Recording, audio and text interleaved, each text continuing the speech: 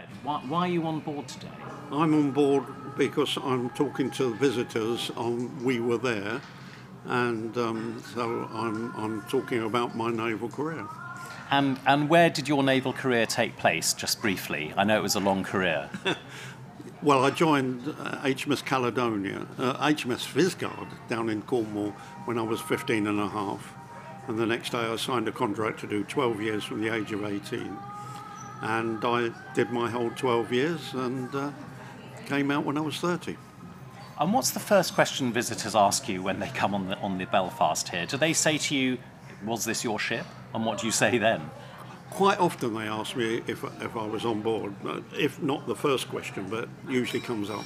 And I explain that I was never on board Belfast, but I did have a cruiser. I was on HMS Tiger, and I volunteer on here because I do conservation, so I'm working on what I was trained to do when I was in the Navy, and it's my sort of era. She was getting old by the time I joined the Navy, but she was still in service, so I know the equipment that she's got, and I helped the conservation team do it, and I got involved in this because I used to volunteer in the Maritime Museum for a long time, and I got talking to the visitors about the sea and me, and I never thought about volunteering on Belfast, but we won an award, second prize, and we came on board to get the prize, and I met Andy Curran, and he said he was head of conservation, and I found out he was an ERA and I was an OA,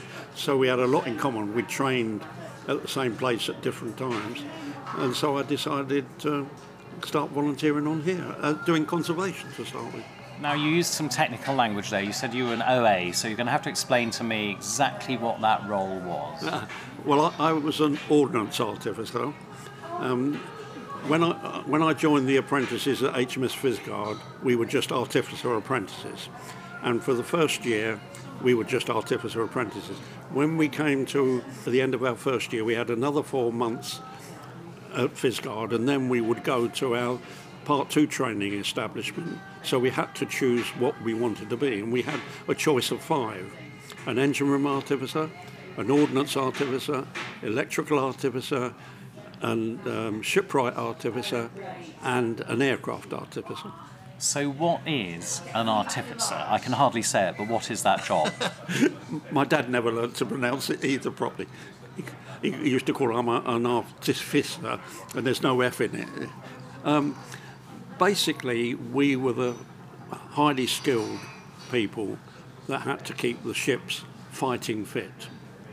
So, because in those days, long-haul aircraft were only just coming in, and I think it was a famous admiral, about 1902, realised that the ships had gone from sailing in Nelson's time right through to fully mechanical, and the Navy kept pinching the engineers from the dockyards that they'd trained up to maintain the ships at sea, and the dockyards were getting pretty fed up with it.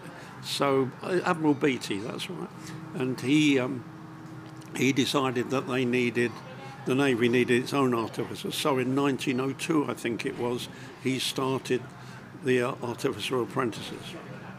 And how long did your training last? 5 years. We did a fully indentured apprenticeship. First 4 years ashore, and the last year at sea. And they realised we had to have a significant rank. So basically, when we went to sea for the first time, we were rated as leading seamen or leading artificers. So I was an OA 5th class when I went to sea, and within a year I was a petty officer, and 3 years after that, 2 to 3 years after that, I was a chief petty officer. Now, it's very busy on board today, and I think you've got some customers waiting for you. So, has it been busy? Are you tired? It's coming up to lunchtime now. No, I'm not particularly tired. I just enjoy talking. You know, I'm a right chatterbox, I suppose. Funnily enough, I don't pay that much attention to the questions, to be honest. More to how I'm going to respond to them. So it depends on who's asking. not so much the questions, because sometimes the answer will be I don't know, if they're technical questions. What they don't understand was when I came down that ladder, I was 17 years old, straight from school, and didn't know anything. And they want me to know how many gallons of fuel do you burn in a... And I haven't got a clue. Technical, scientifically, I don't know. So I had to say to them, I don't know. I mean, I had been on a training ship, but insignificant, and I can't even remember. And I had learnt to sail at HMS Ganges, but again, something long forgotten. So was HMS Belfast an important part of your training? An important part of my life, absolutely. That's an absolute. Not least because joining was an adventure in itself, which meant I had to leave the UK, fly to Singapore via Istanbul and Bombay, which were adventures in themselves. Before I even arrived in Singapore, I had been on a momentous adventure in terms of a 17-year-old virtually straight from school. And then to join here was magical, actually. And what was your job on board? What was your role? 17-year-old, I was stoker. Yeah, straight out of... I knew nothing. So you were working where we're standing now? Yeah, we used to change part of ship every 3 months, so you would do 3 months in the engine room, that would be A and B engine rooms, and then 3 months in the boiler rooms, A and B boiler rooms, 3 months in fuel, water and so on, and then 3 months in auxiliaries. So you would change part of ship every 3 months, which was interesting because it gave you an overall perspective on the vessel in terms of things that needed to do in terms of training, damage control, what hatches open, what air systems and so on. There was an example with HMS Manxman and she was one of the fastest ships ever. She was built to do 40-something knots. She was a mine layer, and one day she was coming back from Gibraltar to the UK on a straight run, and she took a torpedo in the side from a German submarine, 40-foot hole in, and lost an engine. An engine fell out because the hole was so huge and the shock was so enormous that actually, and the list was such that an engine fell out. They lost 4 people in the engine room because the hatch to the engine room was shut. They had to close the hatch. So you learn these things about damage control and how to keep the vessel afloat. All these things helps when you're being moved around the ship. So you're getting an education and a training in the process. Can I ask, standing here now in the engine room, how authentic is it? How familiar is it to you as an environment? Yeah, not a lot has changed. I can remember specifically standing here because this is where you used to get the ventilation in the tropics. Everybody would had that particular point, and this was an important position here for the throttles for manoeuvre. But also, when you weren't moving around for whatever reason, you stand under the ventilation. Yeah. What's the key point that you use to hold visitors' attention? What do you think they're most interested in? And is it how the ship works mechanically, or is it more about life on board? It's someone who has the living experience. This doesn't change in life. It doesn't matter what you're talking about. If you're learning from a book, it's completely different. This is a living experience from someone who has that experience. And in my understanding, that is an absolute. Whether you're learning athletics or cooking in the kitchen, I mean, this doesn't change. That's my opinion. And this was your home. You lived here. Yeah. How do you feel the fact that we've had over 500 visitors today traipsing through your home? How do you feel about that? No, I'm of no illusion that all I'm standing on is someone's razor blades in the future. No illusion. That's, one day that's what it's going to be. So I'm not that attached to it. It's not my home. It was my home. and I think I used to. I respected that as being so, but now no, she's just razor blades, really, as we used to say. Okay, well, you've got some people queuing up waiting to hear your story, so I think you better turn around and face the music. Sorry to interrupt, but we have a queue.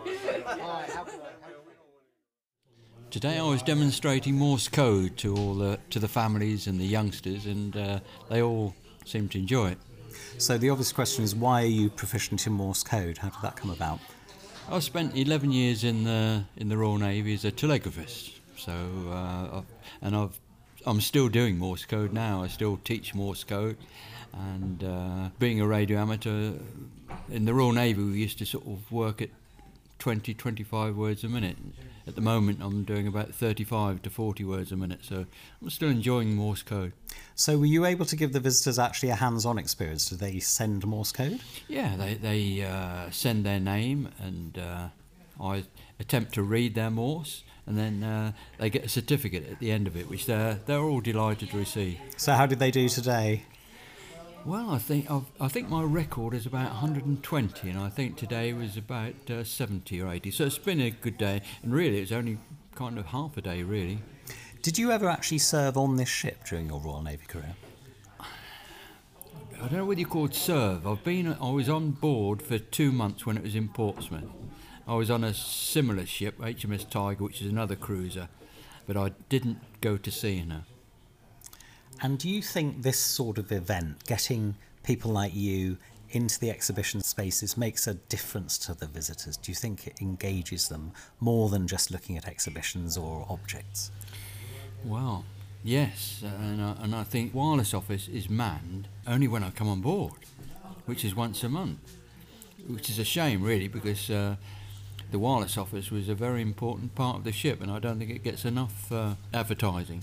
What do you think could be done to enhance the experience here? Well, there's bits of equipment you can get nowadays where you can send Morse code and you can see it being decoded in front of you. You could have 2 units, one end of the wireless office to the other, where people can send messages to each other. There's a lot of things you can do with Morse code, and not only children, but the grown-ups seem to enjoy it as well. I'm wondering what the visitors' reaction was to Morse code, because it seems like a sort of archaic, old-fashioned way of communicating. No, it's a magnet. It's a magnet, Morse code. They've only got to hear Morse code and think, oh, well, there's Morse code somewhere, and they come over and talk. And not only the children, but the grown-ups seem to get a lot of enjoyment out of it as well. And presumably it's something that's kind of in your blood now, having to work Morse code in the Royal Navy must be something that is just second nature for you. It is. I mean, I converse with my radio amateur friends at the same speed as I'm talking to you now, but in Morse code. What age did you join the Navy? I joined when I was 16. And how long did it take you to learn Morse code? You could learn Morse code over the weekend, all the characters, but to be able to converse in Morse code, it takes about 30 hours.